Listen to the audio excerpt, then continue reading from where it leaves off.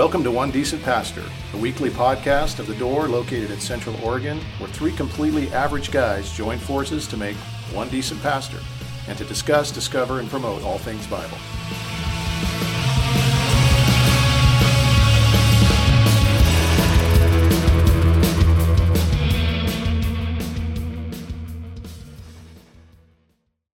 And we're live. Good morning. Good morning, everybody. Everybody. Yeah. Everybody's Well, here. everybody that Fellas. listens. Morning, fellas. Right. I mean, everybody that's tuning in. Morning The listeners. tens of listeners that are going to listen. Tens. That's a generous assumption. Well, I don't mean that are think. going to not live stream. Not There's live, none yet, but Yeah, we don't have anybody on you. So YouTube tells us how many people are tuned in. And you said nobody? And right. Oh, there's one. Somebody just tuned apparently Wow. there's a Right. huge some kind of cellular outage that's affecting the world right now. I think it's mostly AT&T, but Yeah. so who knows? You know, we might. Wait, are you being...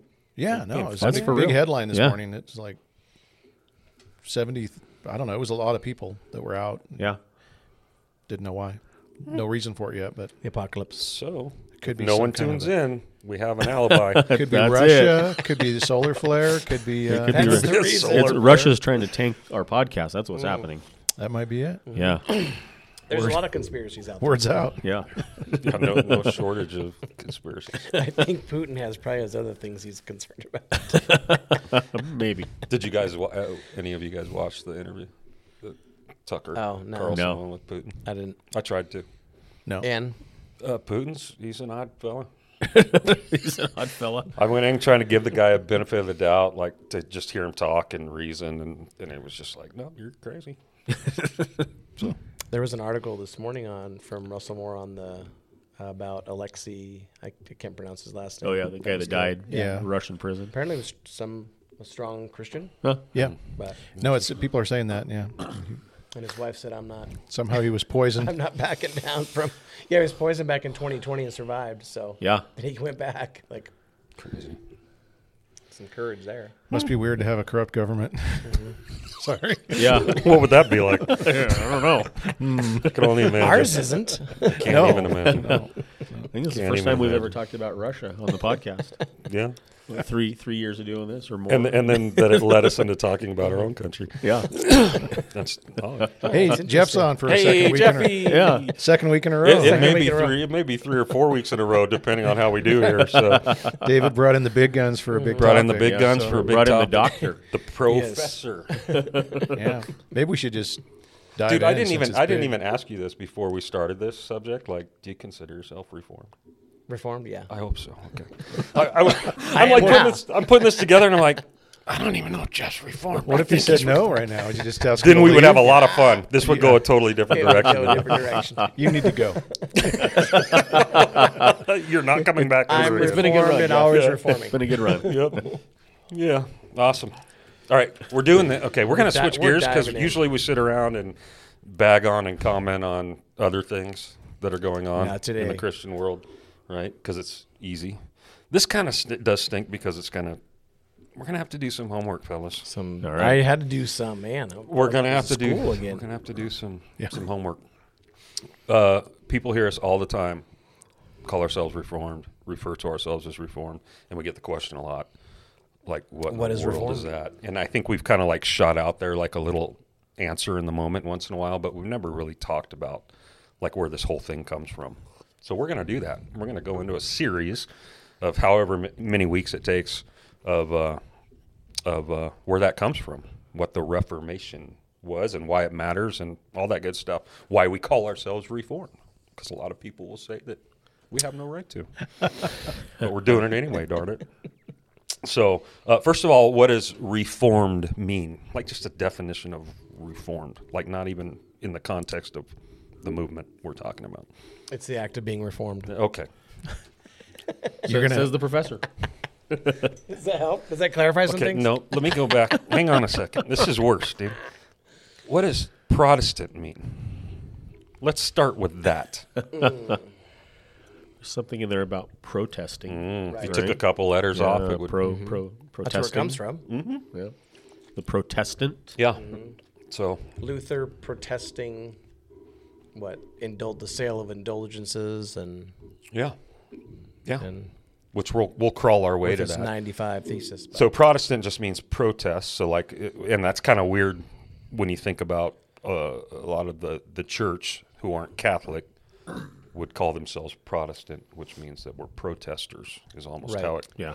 I mean, I would just Which we're kind not, of but for historical, help. the Roman Catholic Church was the dominant church at the Yes. time of the 1500s Yes. when this went down. Yes. And when Martin Luther began to see things that he thought were incorrect, Yes. he protested by, like you said, putting these 95 theses on the church door at Wittenberg, and then distributing them. But it basically became this movement of, hey, there's things wrong here that we need to talk about. Yeah. And the people that then split off from the Roman Catholic Church because of it are now known as Protestants.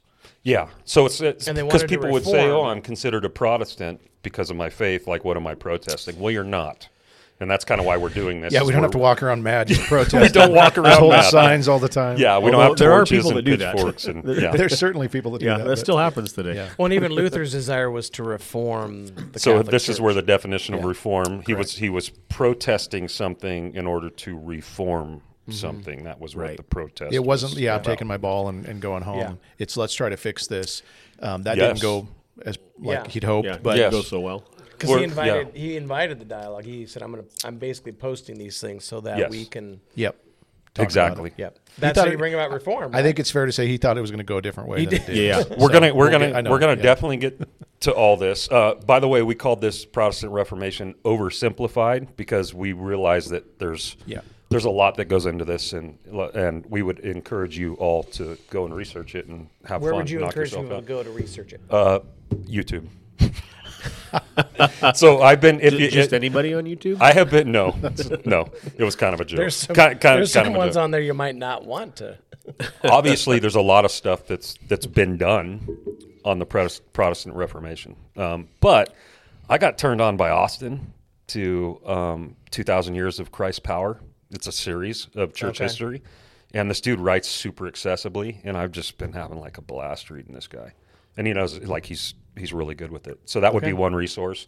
If you go back and actually read Reformers and stuff, good luck. Like, it's not easy to do. We do have a copy of the series that you just referenced in the office if people want to borrow a volume. It's a 5-volume set, and check it out, read it, bring it back. But there is a lot of, just collectively, a lot of documentaries and stuff, pieces that have been done on the Reformation that agree on the main things. Like, you can just see patterns of like, okay, this is just what this is. So actually, before I forget, there's a great movie from the 90s called Luther. Yeah. That was really good. Finnes? Yeah. Finnes? Yeah, it's one of the Fines brothers.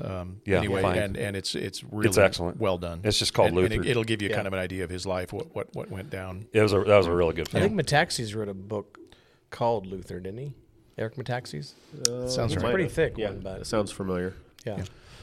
Anyhow, Anyhow, for us to completely understand this, Brent, we got to go back to where you started to go. Why this event needed to happen, why there was a Protestant Reformation, we have to go back to what the church looked like at the time, which is a little bit different than what it looks like now. So I think it's easy for us to... Depends on the church. Well, yeah. We'll talk about that too. We'll see how far we get. I think it's easy for us to naturally think that the state of the church culture has always looked similar to what it is now, to what we know in church culture. And that's a huge mistake when you go back to this period of time. Like, it didn't yeah, we don't realize where we've come. we don't realize how far we've come and what was normal then compared to what's normal now. So let's start with that. What was the church culture, the state of the church immediately preceding the Protestant Reformation? If you guys were to give us a picture. Well, the Roman Catholic Church was the predominant church. So church, there were other, factions or whatever, that were, but they weren't like the Roman Catholic Church. It was considered the Christian church at that time. And it had really become corrupt in many ways. Yeah.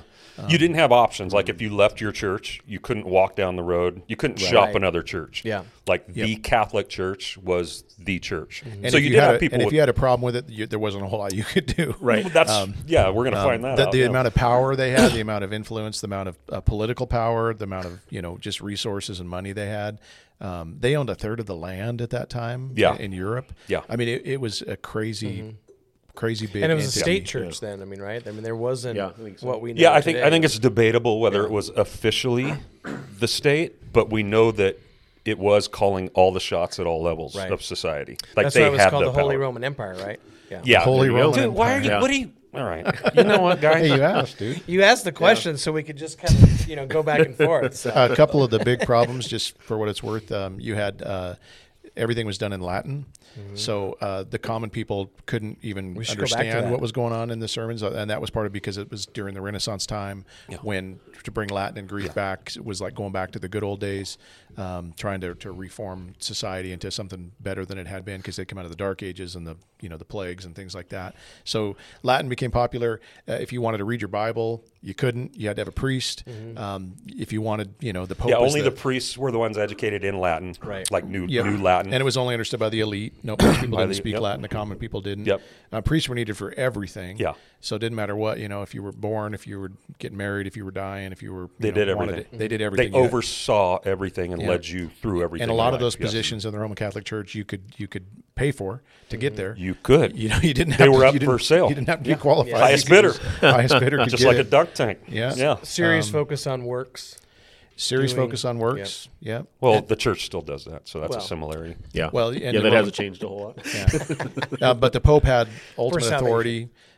He was, in some ways, people would say was infallible. The influence and the power that the Pope had was kind of crazy. Yep. You couldn't question him. Right. And then, of course, you had the weird teachings like purgatory, where you could, it's kind of a holding place between heaven and hell. And if you wanted to not get, spend time in purgatory, you could pay your way out of that. Or if you had a relative Yes. that was They could pay stuck their way there, Yes. A coin in the coffer rings a soul from purgatory. Yeah, we're gonna Yeah. kind of revisit all this, but I mean, the bottom line is like there are a lot of ways that the church culture looked different than it does now. So yes, there's still abuses, and whether it be of power or greed or monopolies, but not like Not like it was then. There were no Right. options. This was your option. At I the mean, time. Luther said when he got to Rome, the lack of spirituality there was astounding. Yep. I mean, he was shocked to Yep. see, because you think if you're going to Rome, that's where the Right, the it's kind center, of the the epicenter of it epicenter all. of the church. You're going to see something really cool. And he got there, and it was bleak. Yeah, you're going to see Yeah. first class Christianity, and he saw first class like Depravity. yeah, just Yeah. dumpster fire. Yeah. Yeah, for sure. Not good. So at the time of preceding the Protestant Reformation, we didn't have this whole region over there called the Roman Empire. We had this whole region over there called the Holy Roman Empire. You kind of alluded to it. Let's talk about that for a second. Why was holy added to the Roman Empire at the time? And we already kind of said it, but we It should was the speak influence farther of the to it. Pope, right? I mean, in the Yeah, the church and state had Yeah. combined into one big entity. Yeah. Yeah, they State-sponsored were religion. the church was the government, and so Right. they did actually have actual like royalty and emperors over the regions, but the church was over those emperors. So Right. like Yeah. every level, and like you said, whether it came to real estate, whether it came to social programs, like you had to go through the church. The church did all of that, owned all of that, basically. So they had power over every area of life. No real separation of church and state Right. at the time, which brings us to our next couple of questions. I think this is important. The state was the church, and the church was the state. Is this good, or is this bad? Because we still have a lot of Christians today. Depends on that who you like, ask. That like the idea of this. It's fantastic if they believe what I believe and choose the religion that I want. Right. Then it's great. yeah. But if when they it doesn't. don't, it's a Right. Then it's terrible. Yeah. So we would. I mean, could be good. You think you would? Is that think what we're in- saying? In essence of that, there probably was a change in morality. Yeah. I mean, in the culture, Okay, cultural morality in that sense, right? I mean, if the church is sort of so Yeah. involved with the state, I mean, Yeah. there is a sense where it could be a more moral culture. Sure. So let's go with that. What are some of the pros, if any, of no separation between church and state? One of them could be kind of a moral code, a universal moral code that people are trying to follow at least, Yeah. which makes it, for better living. And Yeah. there again, if that is in line with your beliefs, then fantastic. Yeah. But if it's not, not Well, the idea fantastic. that the state can regulate what people believe, what churches they go to, how they worship, what they believe, all that stuff is very scary. Yeah. Right now, if you were to imagine our state, and there's people right now that see that as the solution, even There still are today. Christians right now who see But that again, as the like, solution, yes. if one side dominates or the other side dominates, you're going to have a very different looking, whatever they come up with is going to be very different. Yeah. For sure. So, yeah. Yeah. What does it do with actual gospel, like sin, like conviction? I think we've talked about this before. Does it hurt? Like if everyone's towing the line under the church, there could be more likely assumptions by anybody to think that they're pleasing God and they're a part of You get something people that think there's something they might not that they're be part of. that they may not be a part of. Yeah, for sure. legislated morality is It could not, be deceptive. that's not what the gospel does. Right. No. The legislated morality is something you can force people to be, Yeah. moral and ethical. Yeah. But it doesn't mean that there's been any kind of heart transformation. For sure. And it doesn't necessarily mean that anybody's going to end up in heaven Yeah. at Right. the end of the day, even though the society makes for a great society. Yeah. Well, I think there's a lot of people out there that think Christianity or just religion in general is about moralism. Yes. Right. Yeah. And if you think That's the elephant in the room, Chad. right? And it's and we know that it's not about moralism. Yes. It's about much more than that. But Yes. Well, it can even be a theistic moralism, right? Totally. Sure. I mean, I can believe in God and live a moral life, and somehow that causes me to believe that, well, that's what gets me to heaven. But then we don't realize, well, yeah, but we're still living by works, and we think that is going to be what gets us into heaven. I think the other thing I think we see at times because of that in the church, I think even now is it's a saved by grace but living by works. Yep. And somehow I'm still trying to earn God's favor. For sure. So it's a performance treadmill, right? Yeah. I mean, Yeah, for sure. Yeah. I think a lot of religions out there, that's the crux of their teaching is here's what you do to find favor with Right. God. And the thing that makes Christianity entirely different says here's what God has done for you. Right. And so kind of that way of thinking makes the dominoes fall in certain directions. Right. And if that, the pervasive thinking is, here's what you do to please God, then sure, mingle church and state and let's have moral laws and, all those kinds of things. Yeah, yeah. Most preaching even today is will present the gospel, and then with everything that follows from the pulpit undoes that gospel by what we're telling people that God wants. Right. So, Yep. yeah, it's a little contrary. What are It's some guilt of the versus grace. Yeah, what are some of the cons? I think we kind of threw these in there too of no separation between church and state. I mean, we've seen. Did we just do that? We've seen what did a we state, just do the cons? I think so. No, we But did. when you look at what a It's state, did. no Both. separation, right? no separation. Yeah. Yeah, when you see what a state church looks like, Yeah. a state-run church, Yeah. it isn't good. Yeah, I mean, you can look at England. You can look at even what. Well, yeah. We can look at this. Okay. Right? We can, I mean, really that's where we're going Yeah. with this question. We can look at what the reality was at that time of no separation between the Catholic Church and the state. I mean, I think there's the idea of even like the post-mill idea that we're going to Christianize the nations Yes. and usher in this golden era where, and this is what a lot of people are trying to do even today. And you do use politics and education and, you've got to get involved in those things if you want to see this happen. Yes. But at the end of the day, if the gospel isn't the method for change, then I don't know what we're doing exactly. Right. And that's the part that, of course we want to see, God glorified, His glory covering the earth. We would love to see everybody come to know God. I mean, that's all common sense, I guess. sure. But the means that we go about doing it is what's different. And have the state involved in that, to me, just doesn't make sense. Well, and the It's gotta church, be I the think, church. loses its importance too. Yeah. It loses more than that, but you're absolutely Yeah, right. I mean, It that's does. just one aspect of it. Yeah. Because I've been in churches in Europe, and you see just how little they are attended, because everybody kind of grows up and goes through all these different things that are good things if they had the right motivation, right? But I think it then it loses its importance and its value in the society. Yeah. That in which it becomes a part, and then it's not influencing the society that they live in. For sure. I mean, and I don't sure. know that's a whole lot different than some of the things we see going on today. Yeah. But I think the biggest thing is for me when I was thinking about this, our theology does inform our politics. We all know that. Right. We all believe that. But I think what we also know is that our politics can kill our theology too. Sure. Depending on what has preeminence. I don't know if everybody knows that. So I'm going to say it again. Our theology informs our politics, but your politics can kill your theology. And so we have to know where they have, what has preeminence. Ultimately, the joining together of church and state played itself out in power, becoming primary, corruption, greed, all leading to compromise of what the church is here for and what it teaches.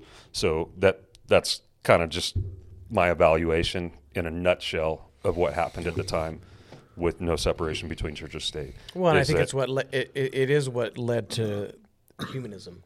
So that's the next step. So, All right, good job, Jeff. So the next question is, so how did the church get to that point back in that day?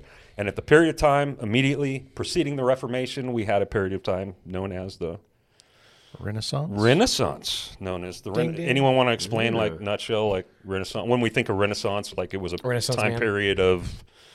is that a movie? Sure. Yeah, Renaissance. Joe The Pesci? Renaissance man. Sure. Joe Pesci? I think Was he so. the Renaissance Yeah. man? Really? I think so. Pesci? I could be wrong, Sound but right. I think. Sounds like it think needs it to be a was. Schwarzenegger character or something, dude. You know? Renaissance. Now, What comes to mind when you Schwarzenegger. think of the Renaissance? Joe Pesci. Well, I mean, there's so many. It was I don't even know. I understand what that means, but Is he messing you up, Brent? I don't know. Yeah, no, it was the time of the arts and Yes. the culture and sciences, Yes. and it was kind of getting back to this grand, A music. celebration of man and what man can do. Yeah, and this is where you had Da Vinci and you had Michelangelo and you had all these, the Sistine Chapels getting painted and All the amazing sculptures things and they were all these doing. amazing things. Along with the printing press coming around, so you had literary works Yep. like being Yeah, done getting- and yeah. people reading this stuff. So it was massive. a celebration of man's accomplishments and Well, achievements. coming through out the of a arts. time when it was pretty bleak. I mean, you Yeah. just had the Black Plague and Yes. some of these things that had happened, and this was kind of this renewed sense of excitement and focusing on things that are kind of got lost a little bit. So they're going back to the older languages. Yes. They're going back to Greek and Latin. They're going back to the old philosophers, Cicero and these guys, and they're listening to what they had to say again. Probably wasn't as helpful to the common man as it was to maybe the elite at this time. Correct. So Well, maybe and it wasn't. that's- yeah. Might not have been a renaissance for everybody. That's where it's going, but yeah, coming out of the Dark Ages, like this was a bright spot. Yeah. And it was a bright spot basically because there was a bleeding over of Greek culture that was being celebrated and introduced into Western culture, and now what was the main contributor to the Renaissance? Humanism. Humanism. Thank you, Jim. What's humanism? Actually, is humanism good or bad? I think it's bad.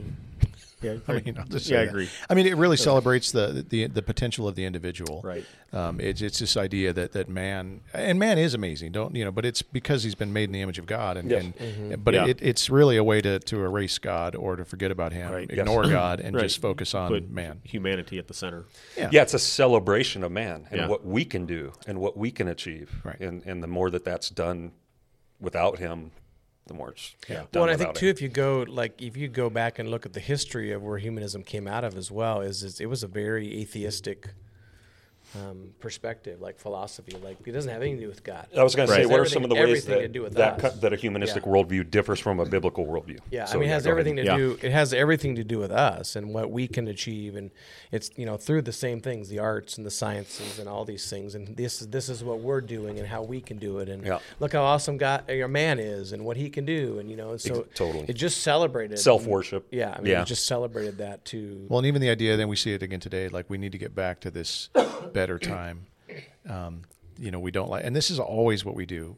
This isn't working out the way we want it to. We need to get back to this better Look to time. the good old days. And this is kind of part of what they were doing at that point. So it's pretty self-explanatory to think about what happens when humanism enters the church. And this is exactly what happened. As it Yeah. entered Western culture, as it entered the Holy Roman Empire, humanism also infected and entered the church. Right. And so still you does. still does. And so you have this push-pull, this tug-of-war between worldliness or toward worldliness rather than spirituality is basically what that did to the church. This is what happened prior to the Reformation, in a nutshell, oversimplified, and ultimately what led to the Reformation, because of what was going on in the church. So if you had a church that had been won over by Greek-thinking humanistic worldview, which it resulted in ultimately corruption due to self being the centerpiece rather than God being the centerpiece, even in the church. Like, that's what started going on. So I think it was Augustine or Augustine, potato, whatever your preference. And I'm going to tell you right now the extent of the Latin that I know, and it's this, that he coined a phrase in his day, incurvatus in se, that means that humanity is turned in on itself. did you say cerveza? No, Spanish. Una cerveza, por favor. No, I didn't say that. that's not Latin. Incurvatus in se. So humanity's curved in on itself. And then I think Luther did something about that said, like, the church is curved, the Christians have this tendency to be curved in on themselves. And then somebody after Luther expanded that to say that, like, the church as a whole, has this tendency to be curved in on itself. Sure. Lending to just humanistic thinking creeping its way into the church. Well, it'd be interesting, I think, too, if Christians would take the time to go back and actually do a little bit of study about humanism. Yes. And then do a little bit of self-introspection to see, and to see and look in the church and see how that has pervaded the 21st century church, and I might even put humanism, paganism together in the same, same perspective. They've got to be. It's about power and it's related. about passion. Yeah, right? they're closely related. Those are for those are the big things. That Even how we take it to an individualistic level as far as Christianity. Yeah. It's my personal faith. It's my personal, Right. So Erasmus actually did that as a Christian during that time, where he started studying under some dude, I can't remember his name, the humanism, and it actually changed the way that he approached God and started looking at, ecclesiologically. That's the variation I'm looking for. And it became more of an individual thing, like Jesus talking to the woman at the well, like, there's going to be a day when it's not going to be on that hill and in that place, but God's seeking worshipers in spirit and in truth. So humanism actually had, in his sense, some positive, influences on the way that he viewed the church and men coming to the church, interacting with the church. Anyway, that's a whole nother... like the ability a man or a human would have to be able to... that we actually have more freedom ourselves with God and our relationship with God than the church has portrayed us to have. Yeah. And that was more of a positive side. Well, and of that came out humanism. with some of the reformers. There's people that are called, they still have a section of like Christian humanists. Yes. And people like Calvin's involved. Their names get thrown into that mix. And and it's because of that, what you're talking about. It is. And that's gone too far. Yeah, agreed. Also, and that's a whole other thing that we're not going to get into. So closing this section real quick, humanism. If you became about yourself, which the church had, due to the influence of humanism, power, greed, control is kind of the natural fruits that came out of that in the church. What do you think is going to happen to your scripture interpretation then at that point? How you view the scriptures if you're the church, right? And what you proclaim out of those scriptures to the common people if you're the church. And this is really where we come to the crux of why a reformation had to happen. Is because these guys had humanistic preferences and they had the monopoly. That was the lens through which they were reading the scriptures and interpreted it into. Yes. Well, and really, again, when corruption enters in, and you can make people focus on their good works in order to attain, God's favor, grace or favor. Then now you have the ability to manipulate people through fear and through fleecing the sheep, taking their money. They're trying to build all these basilicas and these things, and it all costs money. And how are they getting it? Well, they're taking advantage of the people because they're making works kind of everything. Totally. Yeah. And we see it today too. That's part that the prosperity gospel does the exact same thing. If you want to be healed, if you want God to be happy, you better give. Yeah. And you better give a lot. And people do it, unfortunately. For sure. And that's exactly what they were doing. Totally. Yeah. So when it goes back to the motive, right? Even the motive in giving is the grace of God. Yeah. Which we're going to get to. So let's go ahead and enter this guy named Luther. All right. This kind of brings us to this guy Luther. He went. Who was he? He was a monk. German monk. Did he set out to be a monk? He was a lawyer. He was a lawyer. He was going to go make some money. Got he hit was by going to be lightning. somebody. He got struck by lightning and said, "If I survive this, I'll give my life to you, God." God got his attention through a lightning bolt, a thunderstrike. Imagine that. And he's like, okay. And he drops law school and he goes off and becomes a monk, basically because of this sign Yeah. from God. He was like a teenager, wasn't he? Like 17 or something like that? He was I already. think he was younger. Yeah, I don't he know was already in law how school, young he but, was, yeah. but I think if I'm remembering right, he liked his cervezas.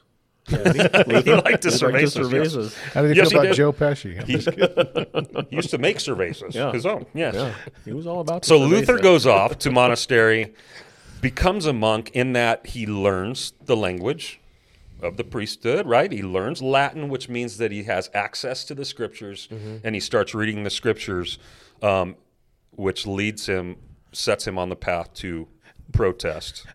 First, it sets him on the path to complete despair. Well, Right. it's Yes, okay, that's yes. true. Again, oversimplified, Brent. Well, I know, but it's funny to me To his because total depravity. he understood his sinfulness to the point where he irritated Yes. everybody because he was constantly just so Yes. torn up about his sin and who he was. He was always going to confession. He was always trying to get this thing figured out. Yeah. And people kept just pushing him. Like, priest why don't got you go, tired of Why him. don't you go there? Why don't you go? Why don't you go over to this? So they finally just sent him over to. This is Rome. where worm theology really came from, is how Luther Yeah. looked at himself. Yeah, during this time, what was it that was the main that gave enlightened him, that gave him revelation of all that once he got into? I mean, what did it?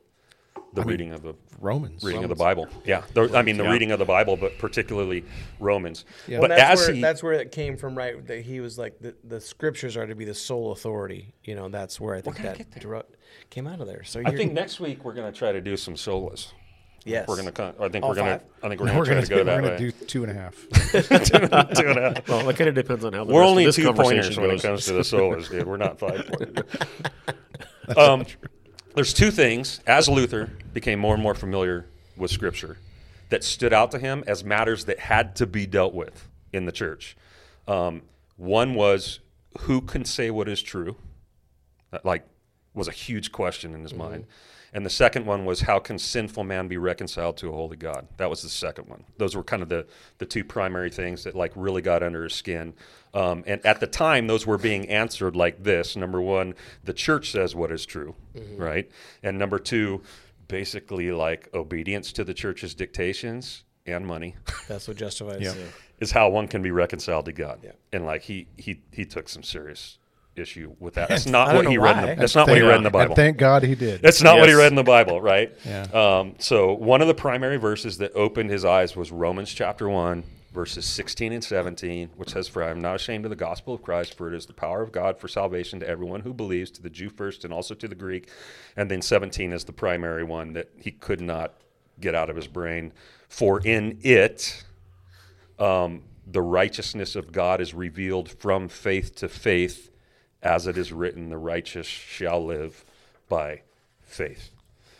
So what was it the church at the time was telling people the righteous lived by? Works. Well, yeah, obedience, absolutely. yeah. It was works or their pocketbooks or, Yep. Whatever, obedience. Even just obedience to the church, blind obedience to the church. Yes. Yeah. Yes. Yep. Yeah. So what does this verse tell the common person concerning salvation? Let's just talk about this verse for a second. 17 specifically. What does this tell the common person as far as salvation and where it comes from, how it happens? The righteous don't live by obedience. Yeah, true that. True that. Yeah, the idea that salvation is through faith in someone and his works. This is the good news of the gospel, is that it's what Jesus did for us. And then the interesting thing is the Roman Catholic Church does believe in who Jesus is. He was God. He did go to the cross. He did all these things. But they're not trusting in that alone. Right. At that time especially, they weren't. Now they try to mix faith and works. But they weren't trusting in that alone. No. And again, you've got a guy that's just wrecked with his sin and his depravity, trying to find an answer to how he can be saved from this. And then he sees the cross. Yes. And he understands, this is my salvation. Yes. My Yeah. faith in this is what's going to save me, not what I do. And that's a game changer. I mean, we all know that. Yes. Once you stop relying on what we do and our works and trying to righteous up, and you realize that I get Jesus's on my behalf and place your faith in that, changes everything. Totally. It does. Totally. There's hope. So biblically, he came to that conclusion right? And yet what he's seeing outside the doors everywhere throughout the Holy Roman Empire are things like this, which was kind of the final nail in the coffin when he watched a dude named Johann Tetzel preach the pay-to-play system to the people. You guys want to expound on what Tetzel was preaching that day that Luther stood in the crowd and listened? Yeah, he was selling indulgences. That was what the Catholic Church called them at that point. We touched on it already, but the idea, as soon as a coin in the coffer rings, the soul from purgatory springs. Yes. And whether that's really him or not, that was basically what was being taught at that point. And they were trying to raise money. They were on a fundraising mission, and Tetzel was the star of the show as far as getting people to give money. They were building big, beautiful places that people could worship in, as well as big, beautiful places they could live in. Yeah. And people like Luther are looking at it going like, well, the Pope's like filthy rich. Why isn't he like springing money for this? Why are you going to these people, right? So they start, this is kind of the lowest of the low as far as manipulation of salvation, fear tactics with people and loved ones in hell or purgatory. Like, it's just like, if you want to get them out, it's pretty bad. And so you've got this guy who's convinced that the Bible's teaching something completely different about how one is saved, and then he's out there actively hearing this kind of promotion done by the church. Like, this is what they're preaching. This is what their message is, and it's pretty gnarly. As a result, 95 big fatties were nailed to the door of the Wittenberg Cathedral, and the protest was birthed. So what are these 95 theses, we call them? Well, that's what they are. But yeah, it was the issues he identified in the Roman Catholic Church at that time that were problematic, and they largely centered around indulgences being sold, and then synony, which was the idea that you could purchase your way into the higher offices in the church and place yourself in that. You weren't elected to it, you just bought your way in. And they were big problems. But and then also, just the idea that we're saved by works and not by faith. For sure. Well, I think it was, too, with Luther, I think he put those there to invite discussion, to have some dialogue I think we talked about earlier. I don't think he anticipated what was going to happen. Right. Well, but I think he also, his motive behind it was to genuinely bring about reform the church, right? That's the rad see part. It change. Is that the 95 theses were in Latin, and again, we didn't have common people that were walking around speaking or reading Latin. The church did, so he wrote them for the church to see, so that a discussion could happen. It was for the church to reform, and then when the church rejected, basically saw it as like, I can't believe you just did this to me. Well, he sent it out to like one of mainly his, for the leaders too. He sent it out. He sent it out to places too. One of them was like Tetzel's boss, not his boss, but the guy that was in charge, and thinking he's going to realize what this guy's doing and be upset too, and he wasn't. But when the church didn't respond with discussion, like that might lead to Reformation, that's when he went to one of the things that made the biggest difference with Luther's Reformation, the printing press being developed. He went and he put the theses in German, the common people's language, and that's how it went far and wide.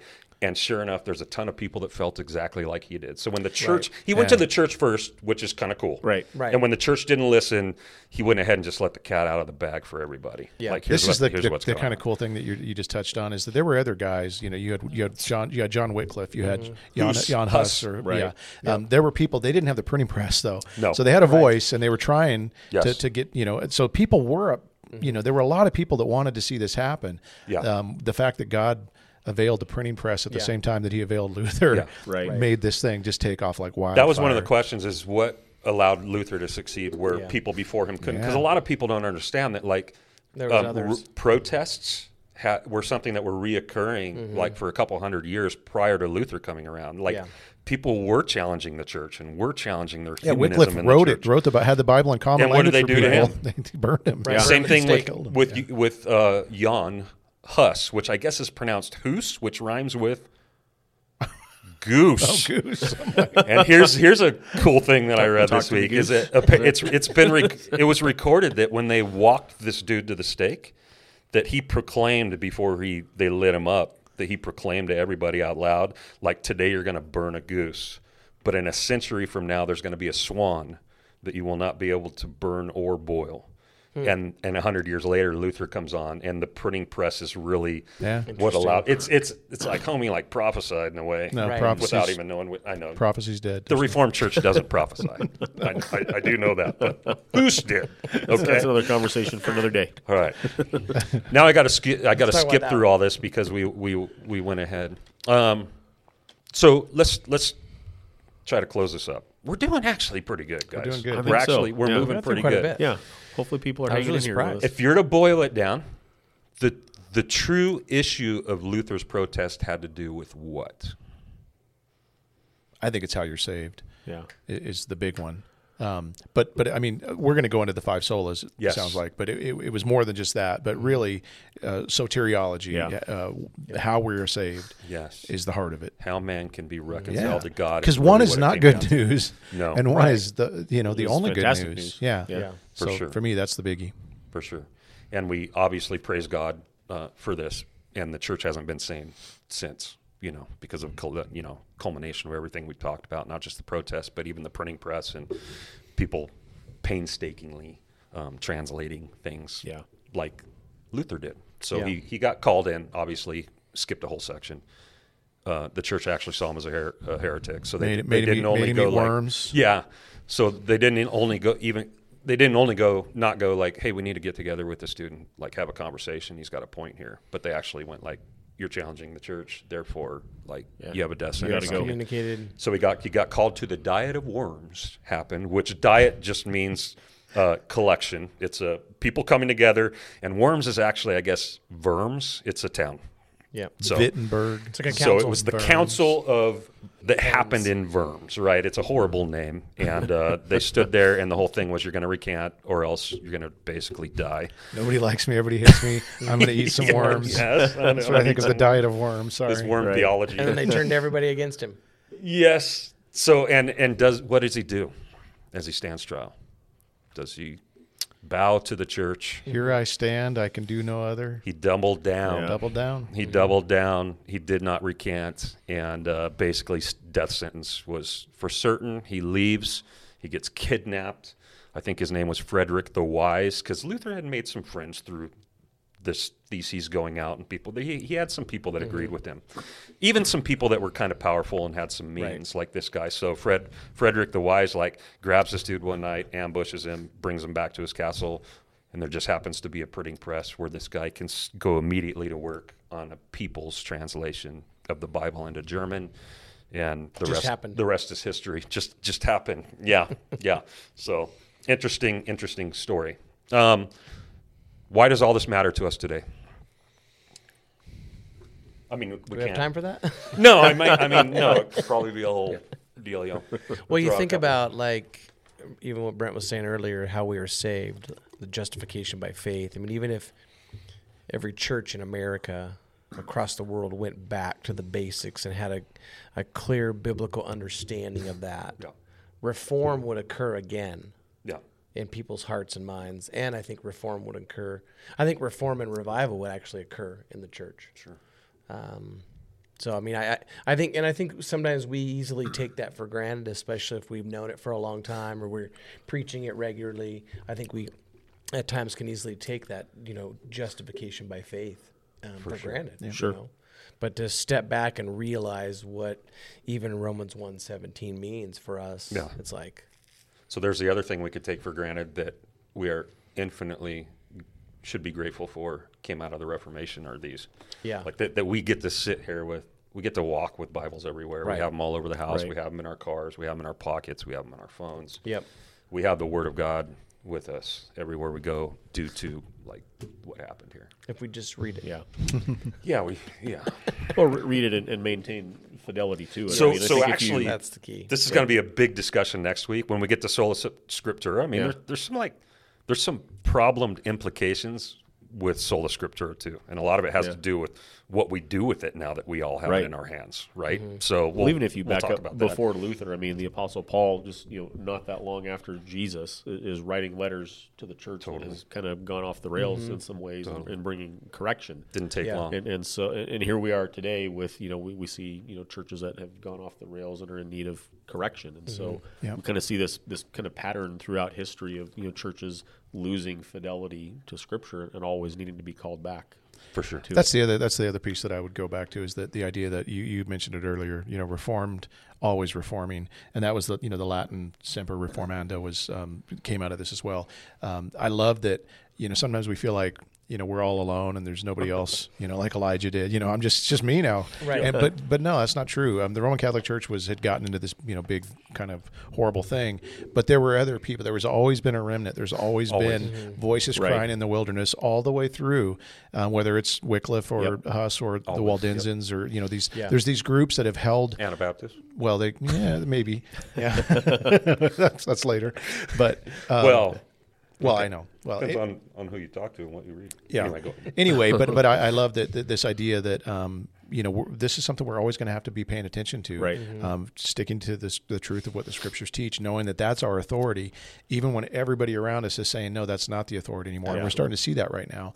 And so the idea that we always have to be reforming and holding to orthodoxy and safeguarding it is it's a big deal. Yeah. And I know we're all committed to that, and I love that. Yeah, when we talked about deconstruction months ago and the whole deconstructive movement that's happening, we talked about the necessity and the importance of reconstructing. We must always be coming to Scripture daily as believers because we have it in front of us, and examining ourselves before it as far as what we might be believing or not believing or being led to. So yeah. And I think it's a couple things with that too. I think one is that it's important to be mindful of the lens that we can read Scripture through, like even we talked about earlier. Right. The other thing is, I think what we're finding and seeing right now is that instead of bringing our lives into alignment with the Scriptures, people are bringing the Scriptures into alignment with their lives. Right. And it's like, that's not how we're supposed to live. That's not how we're designed to live. I mean, the Scriptures about. say some hard things, and it doesn't mean that we change those things or even at times soften those things, because that's what the Scriptures teach. Right. So let them just stand for themselves, you know, and I think that's the challenge I think we're finding today. And some of that has to do with authority as well. This is the biggest challenge that people have with excluding the church or throwing the church off altogether when it comes to approaching Scripture. Because to say sola scriptura is meant like, well, nobody tells me how to read my Bible. I can just read my Bible now, right? So it becomes an issue of interpretation, right? Which is an issue. We see it all the time. We see people come to the Bible and they can make it say anything they want to make it say. Yeah. So who safeguards that? And it should be the church that safeguards that. Yeah. So it's really easy for us to throw things off, and the Orthodox know this. I mean, this is going to be one of their greatest cries is the Orthodox Church. Yeah. It's like, you guys are kind of dumb for like this sola scriptura thing. And it's like, kind of, but we'll talk about it next week. I mean, it definitely was a reaction to what the church was at that time. Yes. They had all the power, all the authority, and it was corrupt. So I understand what happened. Totally. But to the idea that there's a lot of people that have gone before us, and there's been this tried and true orthodoxy that's been passed down. Yes. And in that sense, church authority has a lot of weight. That's the kind of tradition. Yes. Are those who have been faithful to that goes all the way back to interpretation. Yep. Yeah. And the fact that people have given their lives to protect it, and that the Bible itself says it'll endure forever. Yep. Right. I just think, what else do we have in the world that does that? For sure. That can do that. You know. For sure. Let's finish real quick with this, because I feel like the Catholic Church needs a little bit of a bone after this type of thing. What state is the Catholic Church in today? Does it look the same? Does it look different? What's your take on that? Yes, no, maybe so, sometimes. I'll just say, because I was raised in the Roman Catholic Church. Help me. I'm seeing and hearing things right now that are kind of blowing my mind a little bit. In a good way? In a good way. Okay. Yeah, I'm just seeing, and again, after this happened, there was the Counter-Reformation, that came in the several years later. But after this, they listened to what was said by Luther and the people. They still called Luther a heretic. They didn't bring him back into the church. But they paid attention to some of these things, and they did reform some. And I think they continue to. They still are going to be heavy on works. They still have some problems with priests and popes and things that I don't get down with. Yeah. But when I hear a lot of even priests, because now we have these little clips on YouTube and stuff, I'm hearing the gospel preached. And that's weird to me. I mean, like a true, pure gospel. I'm hearing it more often, and it's surprising to me. So it's encouraging to think. And we praise God for that, right? Absolutely, when we hear because Catholics you absolutely want that. Yes. But the commingling of works, we would say, they would say faith without works is dead. We think it's a byproduct of faith, and they would say, no, these are tied hand in hand. We would probably still part ways there, but I've been works encouraged. because of faith are alive is what we would say. Yeah. Right. Yeah. Anyway, in general, I've been kind of more encouraged than, because I used to just say flat out, this is completely wrong, and you want nothing to do with it. And I still have some things I have a problem with, but For sure. So I think there are Catholics that genuinely believe in the Jesus of the Bible and the gospel. And that was my last question: is can a Catholic be saved? And I think we would all agree, yeah. Can anyone be saved? Well, I mean, but there it's possible. There are still some problems there, but there is There are absolutely enough truth. And if the gospel is being preached, and I believe it, there are times when it is that you can, that's the power of God to save. So absolutely, it might be in spite of some of what the church teaches and believes, for sure. Because again, there's still some stuff there. For sure. I mean, when you just listen to the current pope and some of the stuff he's saying, that's discouraging. So there's discouraging things about the Roman Catholic Church, but I'm also, I'm seeing some positive things too. So I think I want to say this too. I forgot to say it. I think this is an important thing to state: is that Luther, when this happened, when the protest happened for Reformation, did not want to leave the church. It was not his mind or idea to go, I want to start this other thing called Lutheranism, and we're like going to which will be really close but different. Which will be the same except for we're so bad, dude. We'll talk about another this podcast for another day. But he wasn't because I think he could be a guy that when we hear his name, Protestants today, we get riled up like, this dude's just a rebel, and he fought the big guy and slayed him, and started his own thing. Like, that was not his intention. His intention again was to see the church listen, reason, reform back to Scripture, like purge themselves, examine themselves. He didn't want to be ever ostracized from the Catholic Church. To him, that was a big deal to be put outside the church. So he didn't set out to start his own denomination, right? That's just something that happened as a byproduct of the way all the dominoes fell. So, okay, good. It's just cool to think how God can use anybody, because again, this is a man that was torn up over his sinfulness. He made cervezas, and lots of them. But to see that, just how God can use, a lone nut out there. Gives me hope, Right. Totally. We want to be used. We through want to a make lightning difference bolt in the kingdom, and pretty through cool a stuff. lightning bolt. Yeah, Awesome. What he did is still rippling out today. Yep. Yeah, so. All right, there's We covered some ground today. extremely brief, fast pass history Oversimplified. on the Reformation. Jump into it more. Like, there's all kinds of resources out there. Jump into it. Like, it's amazing to look into this stuff and see. Ultimately, what we're seeing is the history of God preserving, or as the book volumes are called, like basically the power of Christ's reign over the last 2,000 years. This is just another segment, episode in the power of Christ's reign in protecting him, building his church through his word. That's ultimately what it is. And that's pretty stinking interesting. So, all right, why don't you pray us out, and we'll come back to this subject next week. So, rock, paper, scissors. Brent's got it. I'll go. Go for it. Father, we're grateful for a time like this. We can get together and talk about really what you've done in preserving your church, Lord. We believe that you really will build your church, and all the forces of evil that exist can't touch it. And that's exciting to just know that it's real. The church and the Word of God have been, somebody said, an anvil that many hammers have tried to wear out and can't. And so we just thank you that we get to be a part of that as pastors. Help us to be faithful to you, faithful to your word, faithful to the gospel. Thank you that we have people in our history that we can look at and be inspired by. Thank you that you use common people, Lord, to just accomplish your purposes. You're amazing. And bless the church through this discussion and the discussions to come in the next few weeks as well, we ask. And thank you in Jesus' name. Amen. Amen. See you next week. Thank you, Jeffy. Thanks for having me. Appreciate you, dude. Thanks for having me.